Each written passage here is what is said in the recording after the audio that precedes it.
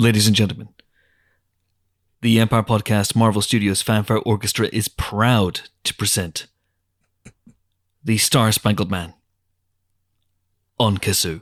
And 1, 2, 1, 2, 3, 4.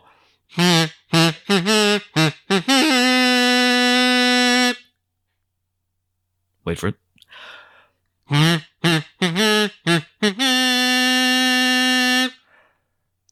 Who's strong and brave here to save the American way? Who vows to fight like a man for what's right night and day?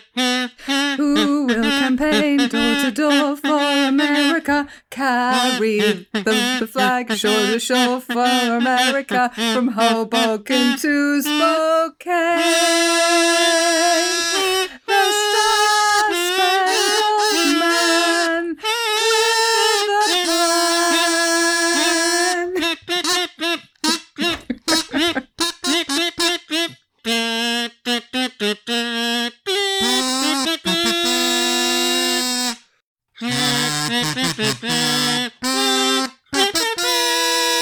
I'm immediately regretting starting this key.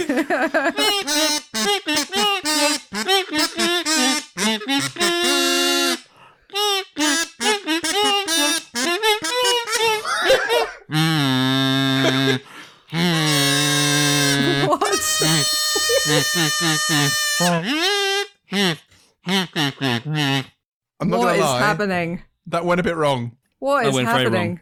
wrong. I'm so sorry. 1,000 million What apologies. key were we in there? I mean, I'm not sure that ours were connected. We discovered a new key. We went into H. That's where we went.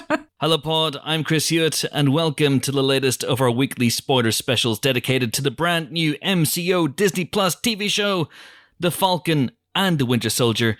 And in this episode, we will be diving deep into episode 2 of 6, entitled, as you've heard already, The Star-Spangled Man. And when I say we, I mean my 3 star-spangled colleagues of such lethal cunning.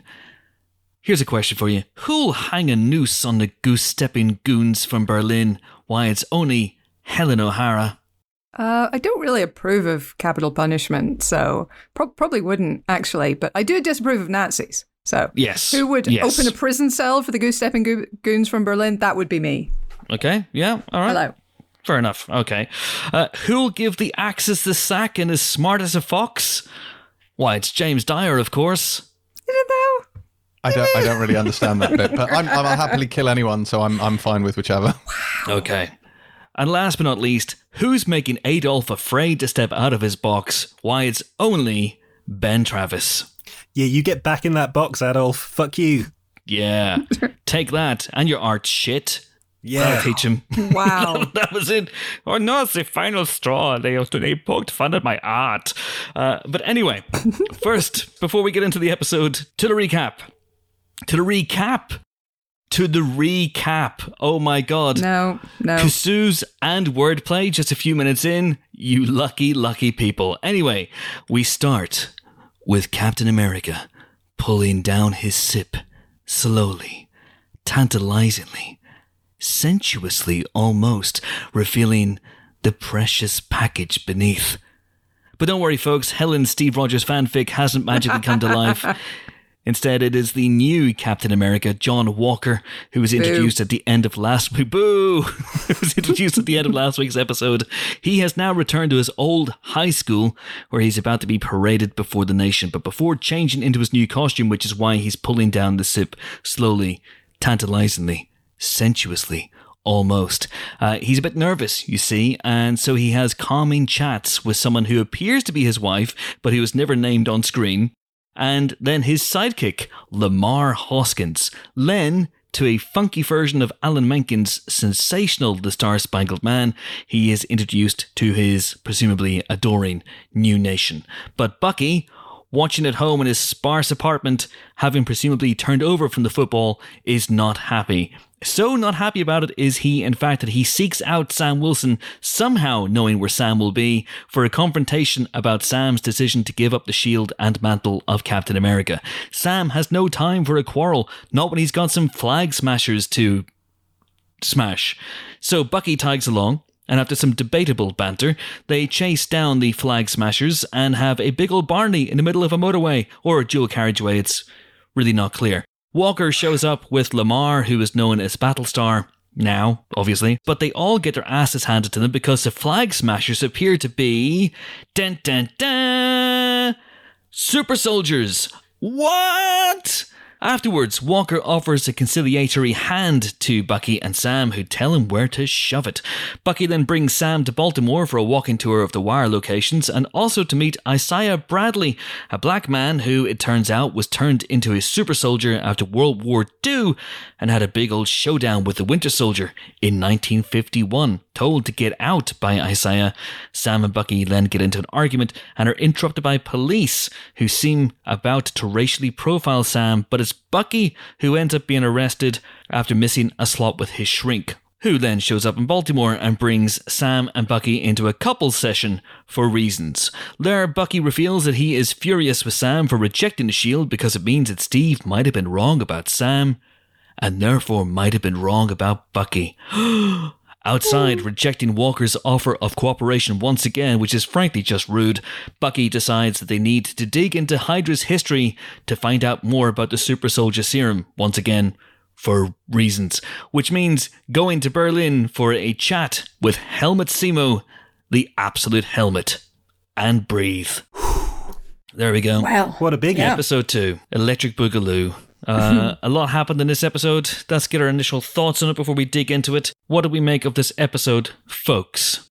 I liked it a lot. I'm still baffled, absolutely flummoxed by Disney's decision to only give us the first episode, when if they'd given us this one as well, we would at the very least have seen the Falcon and the Winter Soldier, together, talking, having fun, which was the thing that was lacking from episode 1. There were fewer small business loans in this, which was obviously a shame, but I enjoyed the banter. I thought there was a lot of fun dialogue between them. It actually seemed to be going places. Like this gave me the things that I was missing from the first episode. I still think it's got a long way to go, but all in all, yes, I enjoyed this.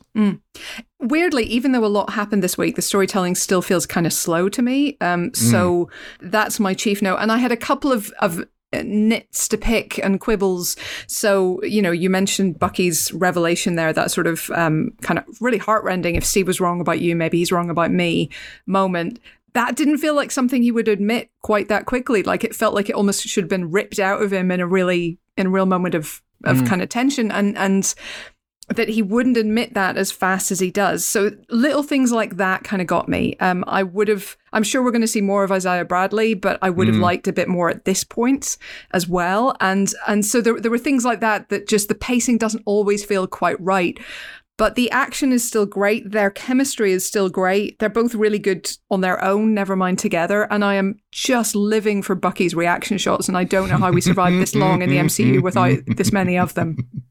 Like, I just love that Disney Plus so far is just giving us incredible reaction shot series. Like, if there was a show that was just Bucky reaction shots followed by Baby Yoda reaction shots, that's everything I need in my life. That would be perfect. Yeah, I like this episode a lot. It was great to see the two of them together, and their chemistry is great, and it definitely took the plot to some really interesting places. There's still an element where I'm finding a little bit too much in the dialogue so far, that there's a lot of expository dialogue in that people are either saying exactly how they're feeling or telling us exactly what we need to know kind of at all times. And I'd love for some of that stuff, because this show is touching on such interesting themes and digging into some really knotty stuff, to maybe approach that in a slightly more complex or interwoven way. It feels like...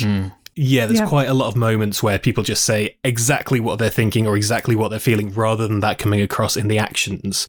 But I really liked what they did with John Walker in this episode. I thought that was a really good sort of across the arc of this episode, from him going to being kind of nervous about taking on that mantle and understanding why that would be complicated for anyone, to then he's a bit of a smarmy douchebag by the end of the episode, which is where we needed to get him. And I really liked how they set up this idea that maybe he could work with Sam and Bucky, but actually that's never going to happen, and that is setting Sam hopefully on his path to wanting to take the shield back.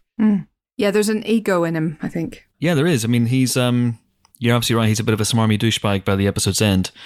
And I thought it was interesting that they did start with a scene that was meant to humanize him, because last week we all saw it, and we all know he's not a bad guy in the comics, as in he's not a villain in the comics, but he's not Steve Rogers, and he doesn't have Steve Rogers' outlook in life. And as I said in last week's show, he can be borderline fascistic at times.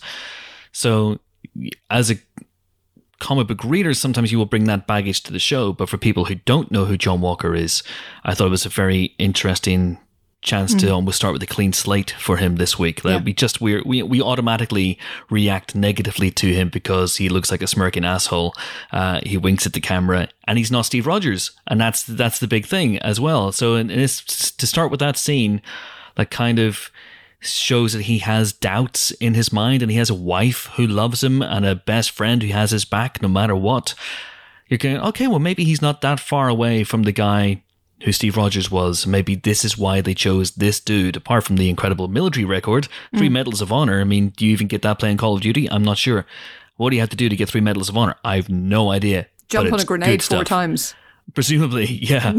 Like, is that the same grenade 4 times or 4 different grenades? That's what I want to know. I'm hoping 4 different grenades, because otherwise it's got a really high failure rate, basically. So I would not go to that military supplier, were I the military. Yeah. And his reinforced helmet, is that his penis? It's not his penis, no. I don't think it is. Just checking. I mean, you've established there, Chris, we were talking last week about how the Human Torch was denied a bank loan. And again, we have an Anchorman thing going on here, in that you look at John Walker and just like Brick thought, you're not Ron. You just look at him and go, you're not Cap. Yeah. That is my exact thought process when I see John Walker, especially in that art. I like how they've accentuated the douchiness of the helmet, which was always a bit of a shit look. But they managed to make it look even like dorkier in the way that it frames his like slightly smirky grin. I think it gets across really nicely why, even though he's not necessarily doing anything wrong, why we just can't like vibe with this guy. Although I don't hate his uniform, I'm quite liking it. I think the A/star is clever. And the way it goes with the strap, it kind of overlaps them. It's quite nicely put together. Can we talk about his shield, though? Because I have real issues with how it's apparently been turned into a Frisbee. I get that Cap can lob it around like an Aerobee. I refuse to believe that What's-His-Chops John Walker can do the same thing, and it bothered me. It's super light. You've been saying this throughout, yeah. I think we're talking mithril. I still say we're talking mithril. It's a really light, strong metal.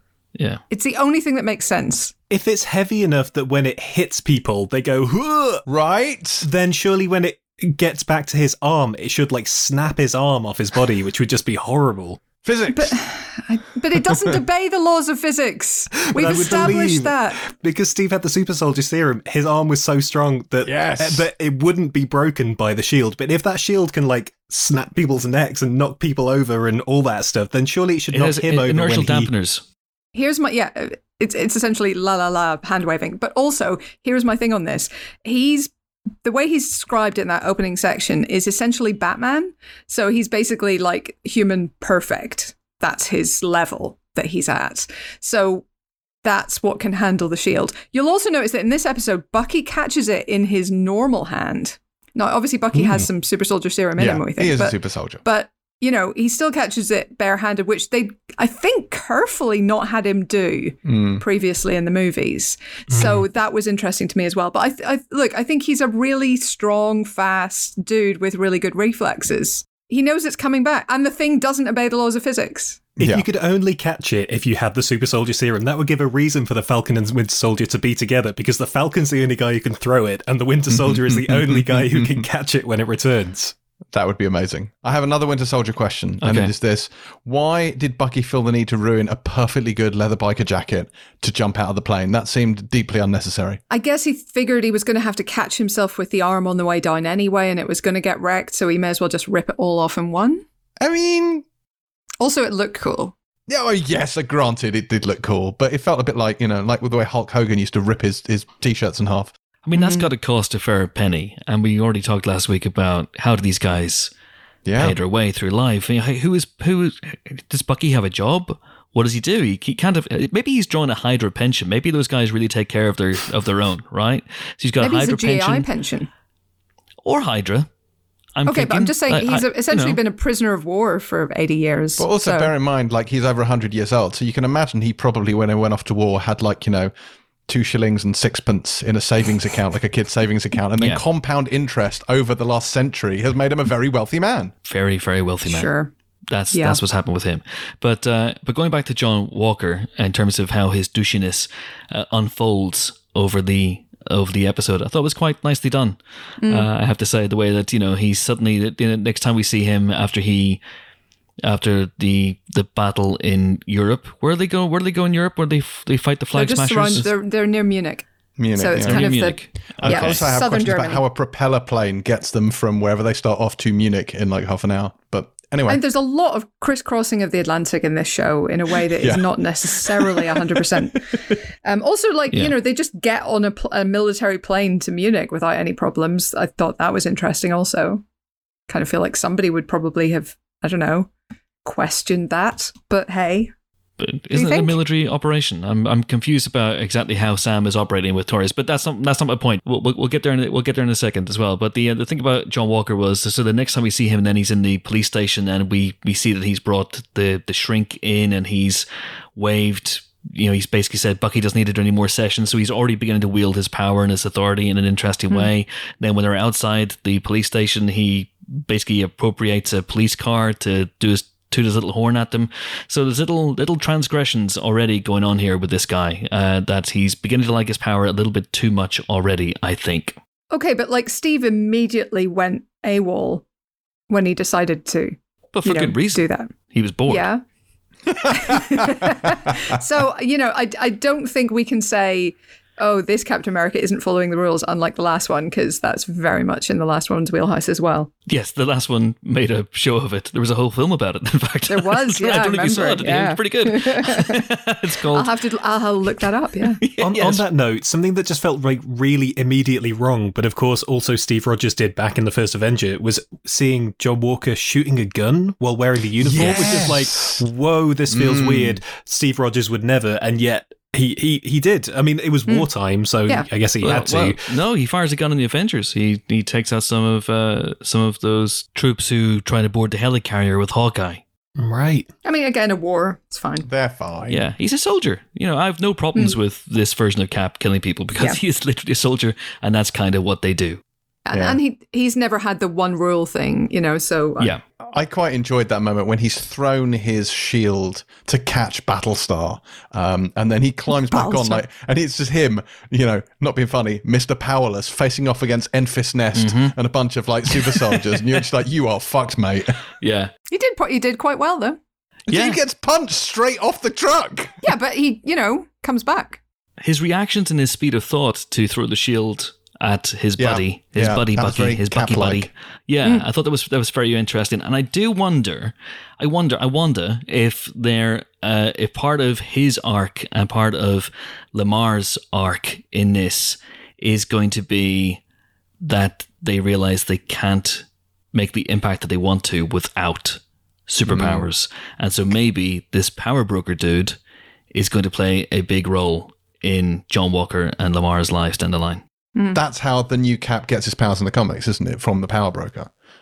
So it would make a certain amount of sense. But then Battlestar is literally his Bucky buddy, because Battlestar in the comics is known as Bucky, isn't he? So he has been one of the Buckies, if you will. He's a Bucky. Yeah. It's all very confusing. But I like that squaring off, that you actually literally do have the Buckies sort of squaring off with each other. And and that scene in the truck with the four of them, I thought was really interesting. And it's, on one hand, you have this great moment where he's saying all the right things, John Walker. He's saying, I'm not trying to replace Steve. I'm just trying to be the best Captain America I can be. And it'd be a whole lot easier if I had Cap's wingman at my side. And Sam is like, it's always the last line. It's like, oh, I was with you. And then you're like, you can join me if you're willing to take the number 2 spot kind of thing. No. He was with him until the end of that line. Hey. Oh, nice one, Ben. I like it. I have to say, I wasn't as on board with this episode as you guys were. I have concerns about this show. For me, right now, it's fine. It's entertaining. It's good. I'm enjoying it. But I think there are weaknesses here. And for me, right now, it's mid-tier Marvel. Very, very much so. It's not delivering for me in terms of, well, and I think the dialogue's pretty weak.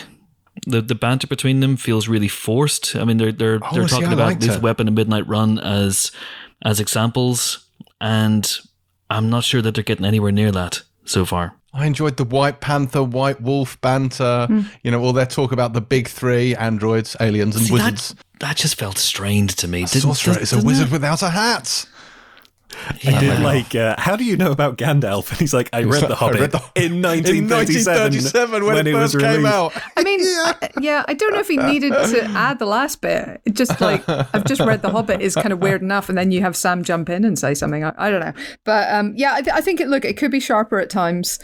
And there's a lot of moving parts right now. So right now, okay, we have Sam and Bucky, we have John Walker and his buddy, we have the Flag Smashers and the Power Broker and Zemo, who may or may not be connected in some way, and we have Isaiah Bradley, and we have, just the wider forces of the government and the world, and the Global Repatriation Council, which we're now hearing about. That's a lot of shit going on. And we haven't even seen, like, Sharon Carter yet. There's a lot of moving parts here, and I hope that they start to kind of click together a little bit more than they are now. Obviously, we're only 2 episodes in. We're near the end of the first act, if you will. But I would like to see some of this kind of clicking a bit more. Because okay, let's talk about the Flag Smashers for a second. So their whole thing is let's get the world back to the way it was during the blip, where we all stopped worrying about countries. We all came together in a beautiful, eco-friendly hug of some sorts. They're clearly inspired by... Yeah, it's clearly inspired by Extinction Rebellion and that kind of thing. So it's a really good starting point. But their plan, their thing, is that they're stealing vaccines from someone, from the Power Broker, to deliver to the camps of displaced people who came back. I'm not sure how that ties into their plan to get the world back to the way it was when those people weren't there. I'm a little bit confused by their methods right now. Because it feels like they've stolen the serums from the Power Broker, doesn't it? And that's how they're all super soldiers. Yeah. It feels like they've double-crossed him, that they've gone, okay, we'll be soldiers in your army, give us all these powers, and then they get the powers and then they fuck off immediately and then try and use them for good for whatever reason. I did wonder if they were going to go full Magneto in the first X-Men movie and try and turn everyone in the world into super soldiers. Maybe. That might be something along those lines, but I don't think it is that. I'm sure we'll find out what their plans are, but they're also, I think, clearly being positioned as not necessarily good guys, but they're not the bad guys of this. Yeah. Robin Hoods, Yeah. Chuggers. That's what the finale is going to be. They're going to be chasing Sam and Bucky down Neal Street in Covent Garden with a clipboard, trying to get their direct debit details. Yes, that's basically what it's going to be. I mean, I haven't thought about this too in depth in terms of exactly what their plan is, but I had wondered if that is part of the point, that maybe there is a disconnect between the reasons a lot of them are involved in this group and the actions the group is actually undertaking, whether there is certain people using this group to their own ends to maybe do something that is not necessarily aligned with their ideas over what the world should be now. Maybe there's a purposeful disconnect there, but I don't know if that's also just because I haven't really thought about what it is they're doing and how that would align with what they're up to. I don't get that sense yet, just because I feel like Carly, obviously Carl in the comics originally, but I feel like she seems to be quite sincere and quite upfront with the people she's with. There seems to be genuine ties of friendship there. I don't think that's fake emotion when the guy volunteers to go off and die. Like, I feel like, they are genuinely all in it together. I think you're right about there being a double cross between her and someone else. That text she gets, you took what was mine, going to find you and kill you, or whatever it was. That's got to be the Power Broker, right? Yeah. That's got to be the Power Broker. And that's the he's found us, I think. So that's a bad guy, I think. I'm just going to go out on a limb and say that. If he's got a number, then turn off your phone, Carly. And surely, if he's at power brokerful, then he can certainly find you. How rubbish was that guy's sacrifice play at the end of the Yeah, I know. I will run towards the men with the guns. Yes. Yeah, I am a super soldier. I can dodge the bullet. Oh, turns out I can't. Oh, no. I mean, he did stop their cars, I guess, give the plane time to take off. But yeah, he could I just wonder if he could have done more. Less and more, yeah. Yeah. Bit rubbish, but hey ho. We'll find out more about them, I'm sure, and why he is prepared to lay his life on the line for the Flag Smashers, presumably to buy them time to get a better name. I would say quickly, take off, get a better name, and more about her and what are they planning. They seem to be planning something big from which there is no return. So, is it about that moment when, one person's freedom fighter becomes another person's terrorist? Is it about that point of no return where a group like this crosses a line? No, Maybe? I think they're goodies. Yeah? I think. Okay. I think that's going to be the arc, is actually finding these guys in time to save them. I feel a lot like she's basically playing Enfys Nest again, and it's the entire same setup as in Solo. Yeah, especially where it's like, oh no, she is the leader. She looks young, but she is in charge. She knows what she's doing. They're actually goodies, even though we thought they were baddies. And including a fight on a moving mode of transport as well. Uh-huh. I look forward to Sam and Bucky taking on the Kessel Run, seeing if they can do it even speedier. They could totally do it in 11.8 parsecs. I did think it was interesting. There were a lot of kind of questionable tactics and strategy in this episode. So I think your man's diversion was the worst. But I also had questions about Bucky. So he super runs, which we haven't really seen before, but okay. Yeah. He was able to outrun Panther and Steve before, so fine. Yep. So he super runs, he catches up with the truck, but he gets into the first of the two trucks, so he's clearly visible to the truck behind. And I thought this. He gives no thought to that whatsoever. The guy behind just does nothing, says nothing. Nobody's concerned whatsoever. I felt like that was poor strategizing from a dude who spent years as a very successful assassin. He's throwing caution to the wind in all these situations. Like, he wants to go in immediately. It's like, you didn't survive this long as Hydra's number one guy, just running in recklessly. And also, like, the two of them in that warehouse, not stealthy at all. Like, there is no stealth there. They're just walking around a warehouse and, like, standing behind some very flimsy shelves. I'm not convinced, guys. No, I have to say, this is another one of my issues with the show. After the incredible action sequence last week, I thought this week's action sequence actually maybe belied the fact that the budget in these things isn't as big as they normally would have. There was an awful lot of very obvious green screen being used in that big action sequence, and I just don't think it had the same impact as last week's, and it was at times confusingly staged. Yeah, People seem to appear from nowhere. Yeah, I didn't hate the action sequence once it got going. I did also have questions about the cars behind. Wouldn't you just slow down a little bit, give those guys a bit more space? I would. I wouldn't be trying to overtake the lorries with the people standing on top and fighting, personally. Go round, Derek. Go round. Tooting your horn. Beep, beep, beep. But yeah, it did feel like people were making stupid decisions when we know that they're capable of making very smart ones. And when Cap came down as a Deus Ex America, I was a bit like, oh, where did he come from? And did no one hear the helicopter? I liked Cap coming in because we've seen so much of that sequence in the trailers. They've gone big on that truck fight sequence in all of the trailers and clips we've seen so far. And so it felt like a nice surprise, actually, that they'd cut around that. And when you see the shield whipping in, it was like, ooh. And because I hadn't thought that, especially so soon, we would get Sam and Bucky interacting with the new Cap. It's still so fresh and so raw for them. It was a kind of quite cool action beat, but also a great character moment of, oh shit, how are these guys going to react to the fact that this new Cap that they're both pretty miffed about is now kind of gegging in on their whole fight thing. I feel bad for calling him Cap. I feel like I'm just going to call him Walker from now on. It's actually left a bad taste in my mouth. I'm not going to do that anymore. No. Crap. Yeah. Captain America. Captain America. There you go. I like that. That feels overly harsh. If he does turn out to be like he was in that opening scene, do you know what I mean? Did you not hear him say, "Stay the hell out of my way"? What a dickhead. Stay the hell out of my way. Oh, language. Yeah. Language Walker.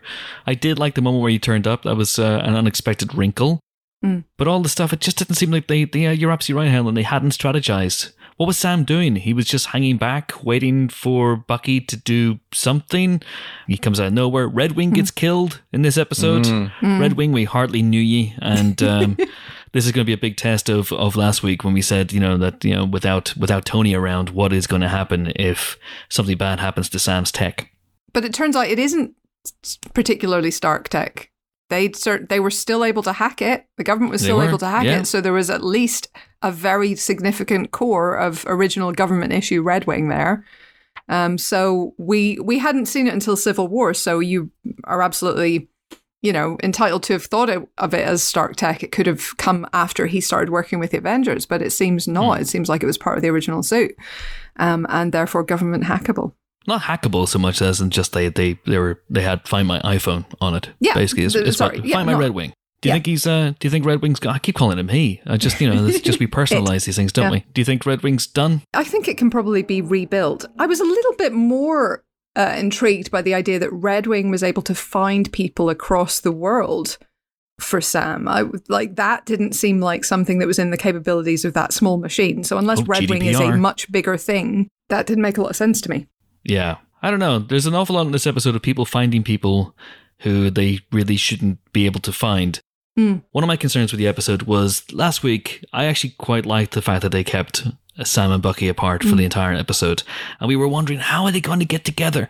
What's the inciting incident that's going to bring these two guys together and make them team up despite themselves? Because they don't really want, they're both lone wolves and they both have that Steve baggage and they don't really want to be hanging out together. So something's got to bring the two of them together. It turns out it's just Bucky shows up where Sam is and Sam's like, I'm off on a mission.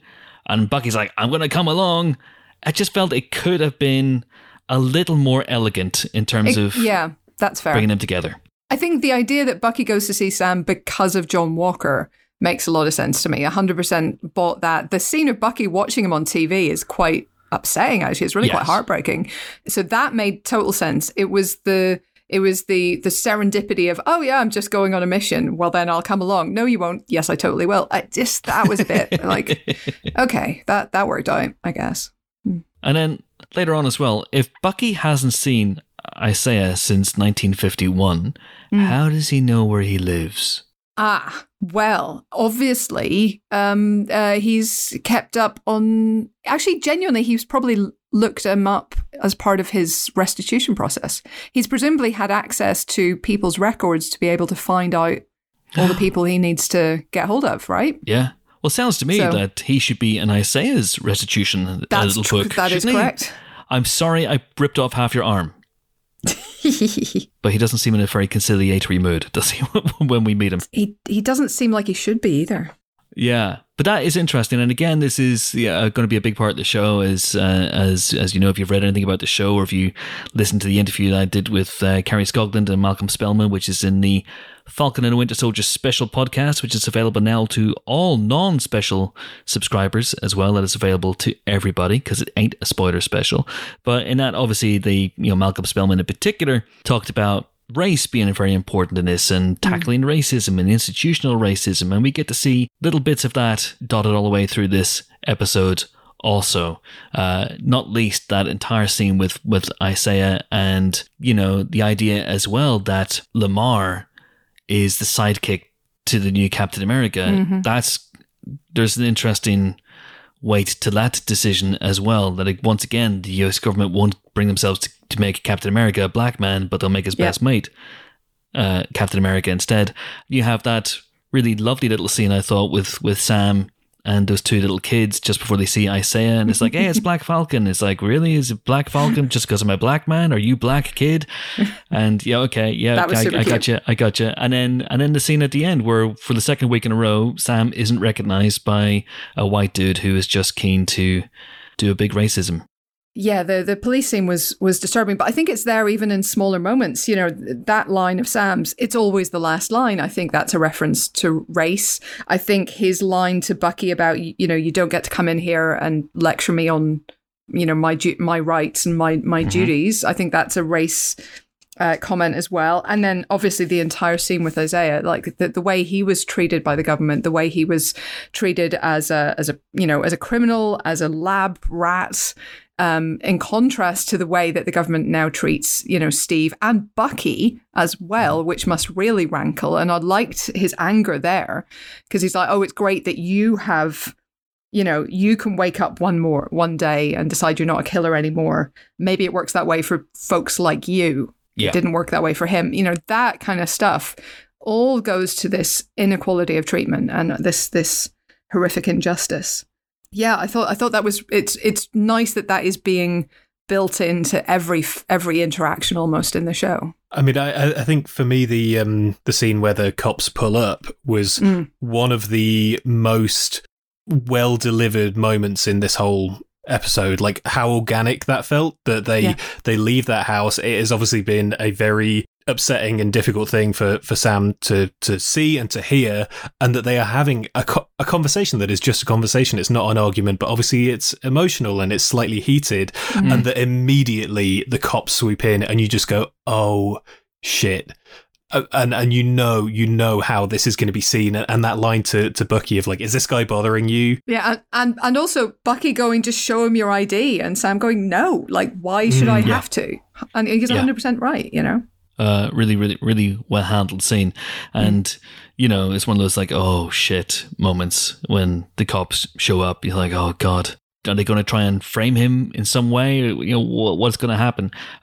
It's interesting that it's Bucky who ends up going quietly for missing his appointment with his shrink, which you suspect is a luxury that would not have been afforded Sam. And again, I do wonder if that is something that could have been built into the show a little bit. I get a sense there's a much longer episode here. I get the sense that their encounter with the psychiatrist was heavily edited.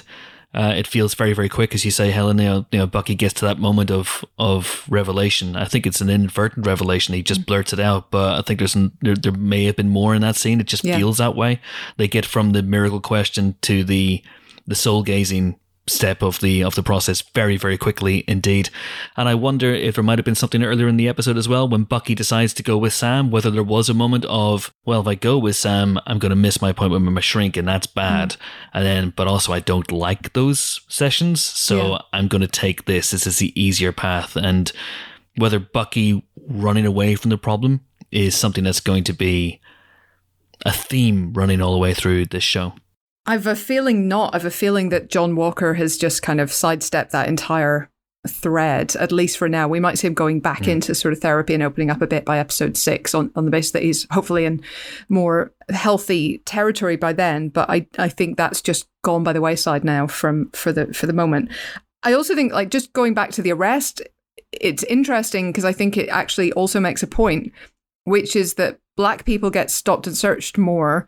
But actually, when you look at the numbers equally, I think there was a study in New York, they actually found more drugs on white people. They just didn't get stopped and searched nearly as much. So I think there's an interesting thing there, that it is the white guy who actually has a warrant out for his arrest, but that's not why they pull over. It's the Black guy. So that, I think, was a very deliberate choice as well.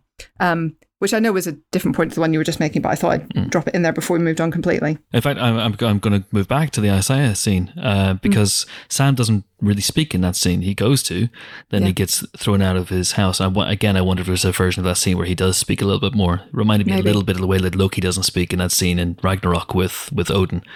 I always wondered if there was a moment when he did speak. Maybe Sam goes back on his own and is able to have a better conversation in future without this Hydra assassin standing next to him. Yeah, I mean, if there's a longer version of that scene, or I hope we get more time with that character later, because it's such, as somebody who doesn't know those comics very well, it's such a fascinating idea and something that obviously will have a huge impact on Sam and on the show and on this idea of who gets given these powers and how are they treated because of that. But I felt like this scene felt quite rushed. I was left wanting more from it. And again, it was one that came through for me where it was like, people are just standing here and saying either their feelings or plotty things. And there is so much in that. There's so much in that character and the potential of what this situation is. And everything that all of the characters in that room would be facing in that moment that I felt we didn't really get to see or hear. And if there is a longer version of this episode, if there are longer versions of this out there, I would love to see it, to be honest, because something for me so far, as much as I'm enjoying these episodes, I do feel like the show hasn't quite settled into itself yet, into its own rhythm. And I wonder if just these other little tiny moments, if they are out there, that maybe establish some more of the boundaries of this world and what these characters are facing would help a lot of the other stuff just kind of settle into place. But there are moments here, certain bits of plotting or character choices that feel to me like they're floating a bit, that they're not necessarily anchored in something. And if that is a case of them editing down these episodes to get to what, like 40-ish minutes pre-credits, I would happily have like 5 more minutes if it just helped everything else sort of click into place a bit. Should we tell people a bit more about Isaiah Bradley in the comics? Would that be useful? A little bit, yeah, go for it. Okay, so he comes from a limited series called Truth, Red, White and Black, which basically follows a number of black soldiers who are recruited into the military. There's a career soldier who's been in there since World War I. There is a communist sympathizer who gets arrested for protesting the war because he's a pacifist and is given the choice between prison and the army and goes for the army. And there's Isaiah Bradley, who signs up in search of a good paycheck and a better life and a sense of patriotism, and leaves his wife, who's pregnant at the time, behind as he goes off to train. They are among a large number of men who are selected for experimentation and who are carted off in the middle of the night with no oversight from essentially anyone, and are put through a process of super soldier treatment, which kills most of them and leaves the ones who are left, many of them slightly deformed, like large heads or, enormous shoulders or whatever else.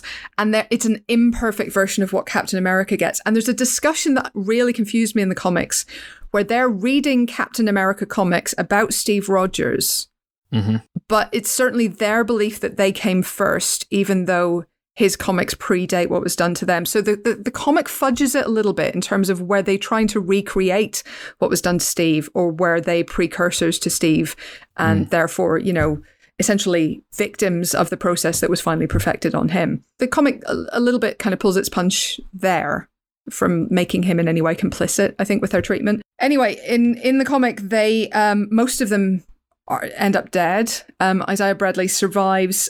He is rescued from a concentration camp where he survives a gas chamber by members of the resistance and is held by them for a while, but then is put in prison for 30 years on his return. So that bit is kind of consistent with the comics as well. And in the comics, he survives, but essentially his mind does not. And he's left kind of like a child, basically. So it's really, really tragic. It's incredibly upsetting. It's a brilliant, brilliant comic story.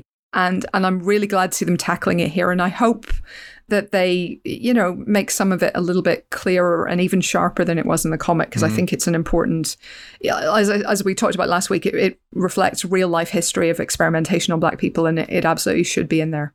And less profound, but the fact that his grandson Eli is also Patriot, a member of the Young Avengers, with Wiccan and Speed, means we already have 3 members of the Young Avengers in play ready to go. So that could be going somewhere. Did anyone else feel like they were trying to keep Eli's face off screen so they could recast him if they want to? I hope that's not the case, because I thought, seemed fine, but yeah, well, we'll absolutely see him again. I think you're right that Sam and Bucky will go back, and he'll be a player. I do wonder if we might even see that bar fight in Goyang in 1951. But I noticed at the end in the credits sequence that Carl Lumbly isn't in the main cast, which I thought was interesting. I thought that he was absolutely going to be one of the empty slots that were held over from last week, and he wasn't. He wasn't in there at all, which I thought was intriguing. So maybe he's not going to be as important to this show as we think he might be. So the end credits, it's Mackie, Stan, and again they're doing that thing with Lizzie Olsen and Paul Bettany where they switch the top billing every single week. Sharon Carter, 3rd billing, still not in it. Well done, Emily Van Camp and her agent. Then we have Wyatt Russell, then Erin Kellyman. Then there's someone who hasn't been credited yet. I think there's a missing poster. There's a poster with someone's face on it, and they say they're missing. And I wonder if that might be the power broker, whoever that dude or dudette is. Then this is interesting. We have Bucky's trigger words. Now, we talked about this on last week's show, that these could still be used potentially as weapons by Simo, who still knows them, can throw out a boxcar and a Fahrenheit and all that sort of stuff every now and again, just to see what it does. And we know that they're off to see Simo next week. They're off to see the wizard. And I wonder if the reason that those words are still in play on the credit sequence, and also if you notice that they're being revealed by wallpaper, like the wallpaper's peeling to reveal the words, that maybe that might be a metaphor for the work that Shuri did on Bucky's brain being peeled back by Simo. I tell you what, Bucky is a brave man going into a room with a man who can trigger him with just a few well-placed words. Take your earplugs, Bucky. Don't listen. He goes in with his big headphones on, listening to the Empire podcast. I mean, maybe. I don't know if Shuri would be that reckless. I feel like she'd do a pretty good job, but I mean, that would be a cool moment if they go in to confront Zemo and Zemo starts listing off the words and Bucky's like, not going to work on me this time. No, fuck you, man. Well, Zemo gets out somehow, and I wonder if he gets out by triggering something in Bucky. Whether it's just rage on Bucky's part, who knows, but we know that he's going to get out. He's going to get that funky purple mask of his and he's going to run around, but we'll talk about that in a second. The other thing is, so then we have dog tags for Torres, and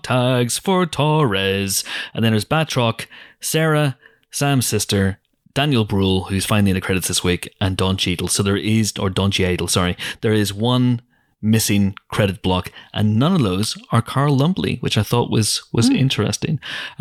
I also want to interrogate, as best we can in the time we have left, Bucky's thought processes this week. So why does he bring Sam to see Isaiah? And why does he suggest going to see Simo? It strikes me that he's going from A to Z very, very quickly without considering any of the other letters of the alphabet. Okay, so Isaiah presumably might at least have knowledge of other super soldiers. Maybe he's hoping that he knows what happened with it. That, he talks about them taking his blood. Bucky maybe knows that and is hoping he knows more about where it went and what was done with it and how, the super soldier serum might have come from that. Zemo seems like more of I wasn't clear on why he would have all of Hydra's secrets. He wasn't in Hydra. He did read a couple of books on the subject, but I don't know if he has. He's got a podcast. He's got the Hydra Files. He's got with Helmut Zemo. His Hydra doctorate is just he's just finishing his thesis. I don't know. It's a bit. Yeah, I wasn't quite clear on the thinking there either. Yeah, I do wonder if that what is the, for want of a better word, end game there for Bucky. He's not thinking too clearly, I would say, but we shall see what happens. I kind of would like them to have some more dead ends when they go looking for this stuff, and I feel like, they have an instinct to, I guess Isaiah was a dead end this week, but yeah, I just kind of want them to sometimes be wrong a bit more. Maybe that's what we're missing. Maybe that's what Scorsese wants as well. Don't know. One thing I'm finding is that I think after WandaVision, I know these episodes are more or less double-ish, or at least half as long on top as most of the episodes of WandaVision were, but the fact that we're a third through the series already feels kind of quick to me. I think with these being 40 minutes rather than an hour, it's not a 6-hour story. It's going to be a 4-hour story overall if they're all about 40 minutes. I don't know. It just feels like we're kind of quite a way through the series with a lot still to do. And again, I would kind of quite like more time, which I know it's weird because this is the first time we're getting to spend as much time as we are with characters in a show like this. But I think with WandaVision unfolding over the course of 9 episodes, this feels like it's kind of moving pretty quick for me, while also sort of holding back a bit in terms of its pacing. Yeah, I think there's going to be major developments. We still haven't met Sharon Carter. She was mentioned in this week's show, but we still haven't met her. So I'm sure that's going to change. Good to see the return of Cap's beard. Oh, don't tease me. Oh. Walker would look good with a beard. Old Captain America with a bit of face fuzz. But there's pictures of him with a beard. He's always grown it too long, so it's really hard to judge what he'd look like with like a nicely, neatly trimmed beard. I don't know. With a trimmed beard. Oh my word.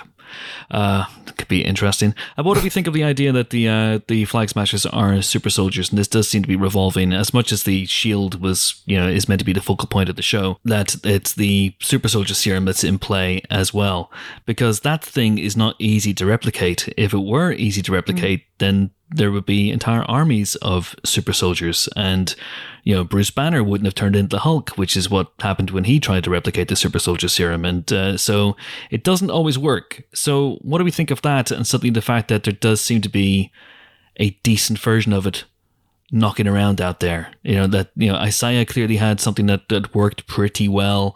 Bucky has had something, Hydra obviously produced, that works pretty well. So what is this? Where did they come from? Yeah, I don't know. I just, like you, I want a really good explanation of where this has come from and why now and why. And also, hopefully, for them to establish a limit on the quantity of it that there is, because the whole point is that what Cap had in that super serum was mega special, and it's like a one in a lifetime kind of deal. And the fact that someone is going to have to take up that mantle without having the serum potentially is part of the big question over, like, how do we get somebody else to be Captain America?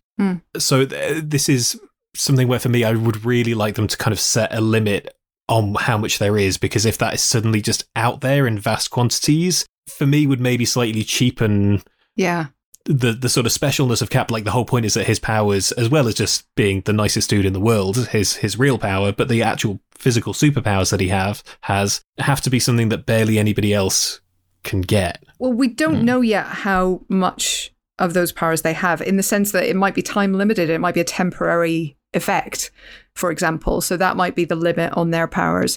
It might be a successful replication, but one that has horrendous side effects. So there was a Cap and Bucky in the 50s who had the super soldier serum while Cap was on the ice.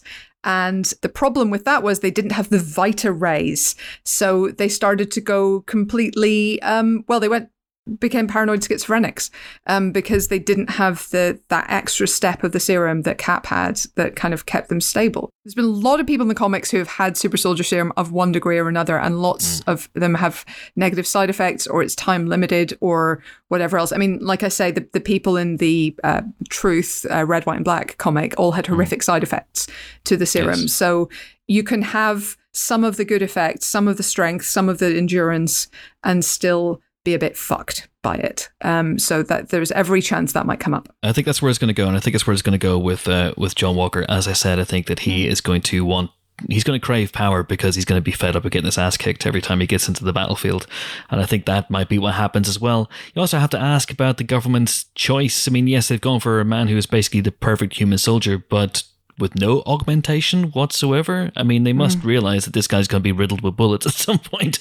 I mean, he's not Steve Rogers. I guess the other thing, though, is that what's really interesting is that they've appointed a new Cap for, like, rah-rah America reasons as much as, like, they sort of, I guess there's bad shit happening and he's got the shield so he can, like, help out in those sorts of situations. But I thought it was a really interesting line when Lamar says to him, like, this is the job, going out and doing the publicity and being, like, a figurehead is as much the job really as chucking the shield at people. And I think that's quite an interesting note, that maybe, there's a very superficial reason for them needing a Cap beyond actually needing somebody who is powerful. There's also a slight confusion, though, about, he does seem to be working with this Global Repatriation Council. He kind of mentions that at one point and being able to call on them. So I'm not sure how global he is right now. That's a kind of an interesting question that may or may not become a problem. Let's take some questions. Here's one from Mr. Dan Blackburn, which he sent in before the episode aired. Naughty. What do you really want to see in this series? I really want a scene with Sam, Bucky, and Sharon where they're like, so, how you doing after Cap left you to go back in time? Yeah, I want a scene where they actually go, oh, you'll never guess what, Sam, not only did Steve go back in time, but he went back in time and hooked up with your aunt.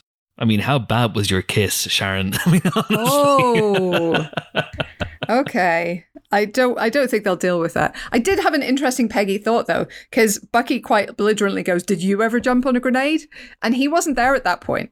So Peggy has clearly told him about that.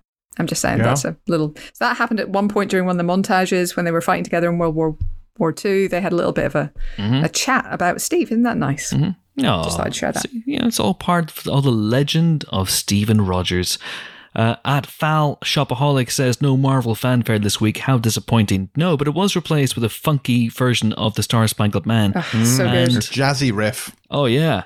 And I'm very, very glad about that. One of my favourite MCU moments. That great Alan Menken tune. with lyrics, I should add, by David Chappelle, the lyrics I was riffing on so humorously in my introduction. So far, the new version is not on Spotify, and I am furious, but, fingers crossed, it'll be there soon. Should we all work out a routine to it in the next week? A marching band we'll get our batons out and we'll...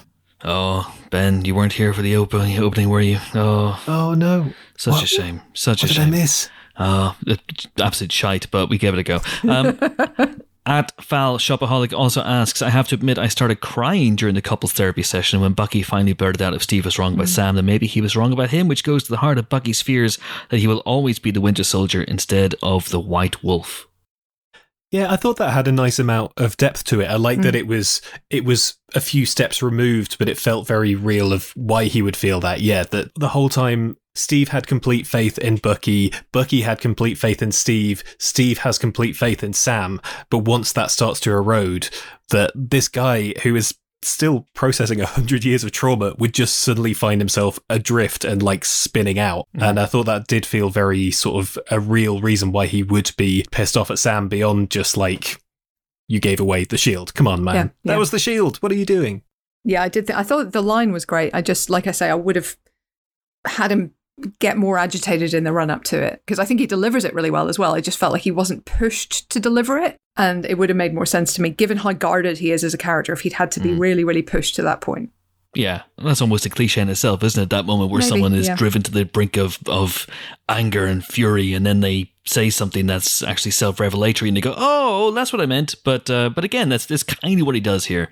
So maybe they wanted to take the edge off that and make it less predictable. So he just says it when no one, including him, expects it. Maybe. At Tim from Wales, maybe. At Tim from Wales asks, do you think take the shield off Walker and the wings off Sam? Do you think Walker could kick Sam's ass? And does the team think he's on a journey to the dark side? Possibly yes on the latter. I'll be honest, possibly yes on the former. I mean Sam's a hell of a fighter, surely. But this dude is basically introduced as kind of the human Terminator. So, yeah. But this is kind of why, and I've long had this issue, Sam as Captain America doesn't work for me because he doesn't have any powers. He's just got his fancy backpack. It's not about power. By that rationale, I could be Captain America. I'm just saying. You couldn't because you don't have any of the other qualities. Also, you're British. Yes. You're like the most British man in the world. Here's a question from @ShugHamster. If it was a definitive top 10 most punchable faces in the MCU, who would be numbers 2 to 10 behind John Walker? Oh, harsh. A little bit harsh, maybe. I don't know. It might be getting less harsh by the minute. I mean, Thanos is up there, right? Yeah, Thanos is number 1. He's got a lovely face. Big old strong jaw. Punchable scrotum chin is what he has. He brought Wales to the Hudson. He's the hero we need. He's the hero we deserve. He's the hero we deserve. The true Captain America, Thanos. He had a plan, let me tell you that. I mean, let me see. Ebony Maw has a punchable face. Very punchable, yeah. Yeah, a supremely punchable face. Oh, your man from Guardians of the Galaxy. Chris Pratt. Lee Pace, whose face is generally not punchable, but, Ronan the Accuser. Very punchable. Is his face punchable? Yeah, super punchable. I don't know. Do you really? Okay. All right, okay, I'll go with that. Who else has got a punchable face? Sonny Birch. Sonny Birch. Numbers 4 through 10, Sonny Birch has a punchable face. But what a face. And what a character. It's a great face. Yeah, it's not a great character. Yeah, no. Do not punch Walter Goggles. Don't do it. Oh, Jude Law in Captain Marvel. Yeah, super he's punchable. Very punchable, yeah. But he looks like Jude Law. That's not a punchable face. It is, absolutely. When he does his whole, you have to prove to me you can face me on my terms thing, that's punchable. That's deeply, deeply punchable. All right. Interesting. Not sure we have time to round out the entire top 10, but maybe we'll come back to it at a certain point. Shug Hamster, perhaps in next week's show. Here's a question from @SackGross. Do you think the boys were too hard on Walker, given that he seems genuinely to be trying to help, and it seems unlikely that it was his idea to reissue the shield? No, they are totally right to be hurt by this whole situation. And if you're in that situation, you would just be like, who the hell is this guy? Who are you, mate? What are you doing? Don't you come in here with this shield and try and tell us how to do our sort of off-the-grid jobs. I quite like that wrinkle that obviously, Sam and Bucky at this point are basically lone agents, dual lone agents, but they're not really affiliated with anyone. And John Walker is going to have the government's backing. He's got the credentials. He's got the might of institutions and organizations behind him. Which, who knows? Maybe that will be his downfall. But yeah, it sort of puts our heroes on the back foot a bit, which could be interesting going forward. Yeah. No, I agree. They're absolutely right to be hurt by his very existence, and I think he begins to win them over, and then screws it up. So, question from @JSwinimer: is this show actually therapy for the viewer to cope being without Steve as Cap, or is it a form of torture to see that fake hold the shield? I think that question actually comes from a Mr. Bucky Barnes. What do we reckon of that one? Bit of both. Yeah, it's aversion therapy, maybe. Bit of both. I do think that for all of us, as much as I think we would have all been happy for Sam to take up the shield straight away, I think seeing Captain America is a sort of another incentive to us as the viewers to go, hey, somebody is going to take on this mantle, and wouldn't you like it to be this guy we all like instead of this kind of slightly douchey winky man? Do you think Cap is looking down from his hotel on the moon and just going, what the fuck is going on?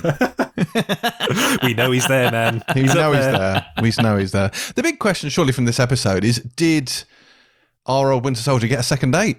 Yeah, I was a bit sad about that, actually, that I hope we get to see that again. I asked Malcolm Spellman that about, as the show begins to pick up momentum and starts becoming more actiony and daring doey and spy movie, will we still get to see Sarah trying to save her family's fishing boat and go for bank loans? And will we still get to see Bucky with Leia back in the sushi bar? And Yori, all the guilt over Yori's son from last week was just kind of put on hold, and felt that the episode had almost forgotten that those things had even happened. Well, I mean, that was in the previously on, so I think they're very much trying to remind us that happened. And Yuri wasn't, but his son was. Yes. So I don't think they're going to forget about that. I think that's going to be something that comes back. I don't know about the dating situation. Yeah. I hope that Bucky gets lucky by the end of this show. One thing I'd like is if we get to return to those side characters, but with Falcon and Winter Soldier together. So like Bucky gets to see Sam and his sister together, and he can sort of help provide a new perspective on what they're going through, and that maybe Sam can help Bucky with his sort of massive guilt trip walk through history with Yuri. And maybe help each other find a bit of closure there. That would be quite a nice note if they play that out. Just a couple of last questions real quick. Shifa Fadden, why was Battlestar the last straw for Bucky on the cheap? Just because it's funny. Like, Battlestar, stop the car. I think it's just like, what is this with these fucking stupid names? Or maybe he's just like, no, man, that's enough. You will not sully Rondi Moore's legacy. Get the fuck out. And he was just having none of it.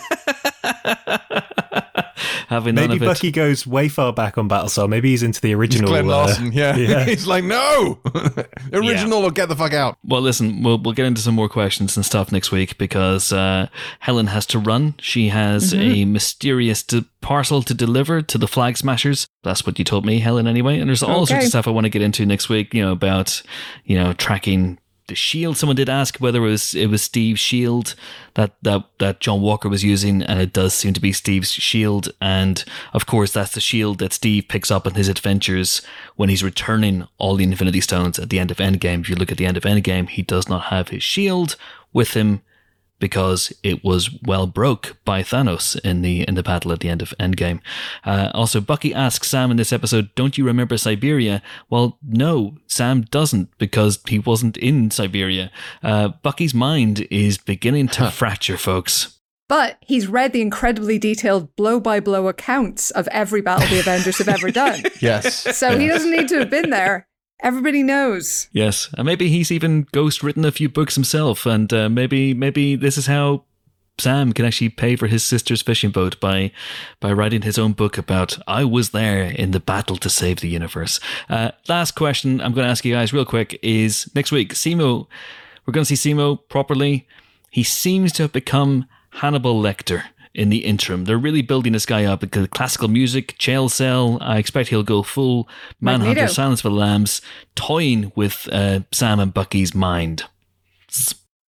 I mean, I hope he has a cool plan, because I thought that was something that worked really well in Civil War. Like, it was obviously very extreme, but he had a plan that was pretty devious, that was largely well thought out. He knew the buttons to press. So I hope when he comes in, he does smart things. This is a character who really needs to show that he knows a lot and that he knows how to manipulate people and he knows how to get people where it hurts.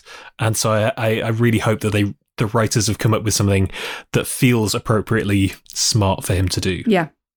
Yeah, that's the thing, because he is Hannibal Lecter-ish, not in the terms of the eating people thing, but in the terms of always being 2 steps ahead of everybody else. Like, he finished off Civil War and you had Ross taunting him, like, oh, you failed, everything went wrong. And he's like, no, I didn't. I fucking won. Fuck you all.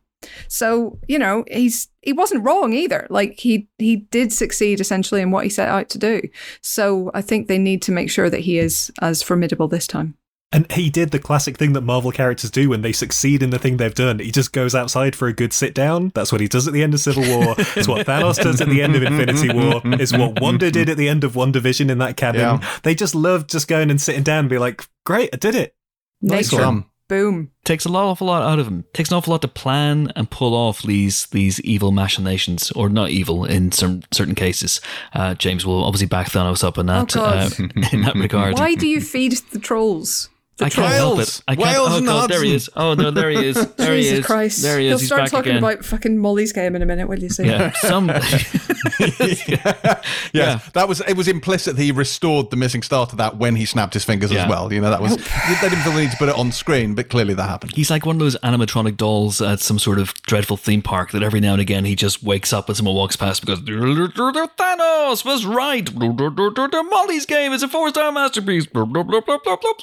Pilot TV podcast. On the Pilot TV podcast this week, we talk about how Thanos' plan to snap away half the universe is a 4-star masterpiece. Pretty much. It's true. It's true. It's funny because it's true. Anyway, on that note, that is it for this week's deepish dive-ish into the second episode of The Falcon and the Winter Soldier.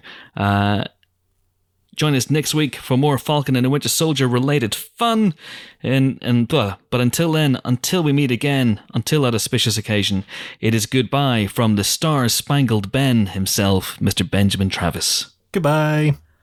It is goodbye from, what's your name, Jimbo? Battlestar Spectacular.